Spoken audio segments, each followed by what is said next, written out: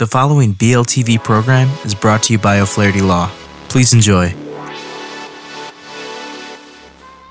Welcome to Learn About Law. My name is Kevin O'Flaherty from O'Flaherty Law. I hope you enjoyed this video. If you need some help, please feel free to give us a call at 463-888-9054. That's 463-888-9054. Thanks so much for watching.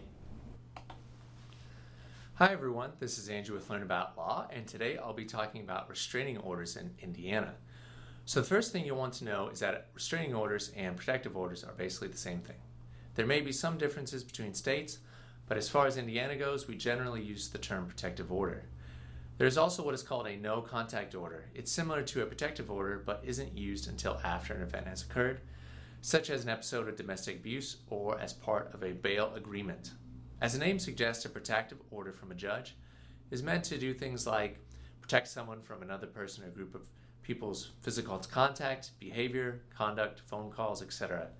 It's not abnormal for protective orders to contain certain stipulations such as paying spousal support, especially when it comes to family members, divorced couples, etc. Anyone can file one of these, but there must be a reason. You can't simply say, Karen next door looks at me strange and every day it kind of freaks me out, so I wanted to stay farther away. Even if you had an encounter with another person where you felt scared or threatened, but that person did nothing to harm you, a one-off event won't be enough for a restraining order. If you feel you need a restraining order, you should speak to an attorney right away and start the paperwork.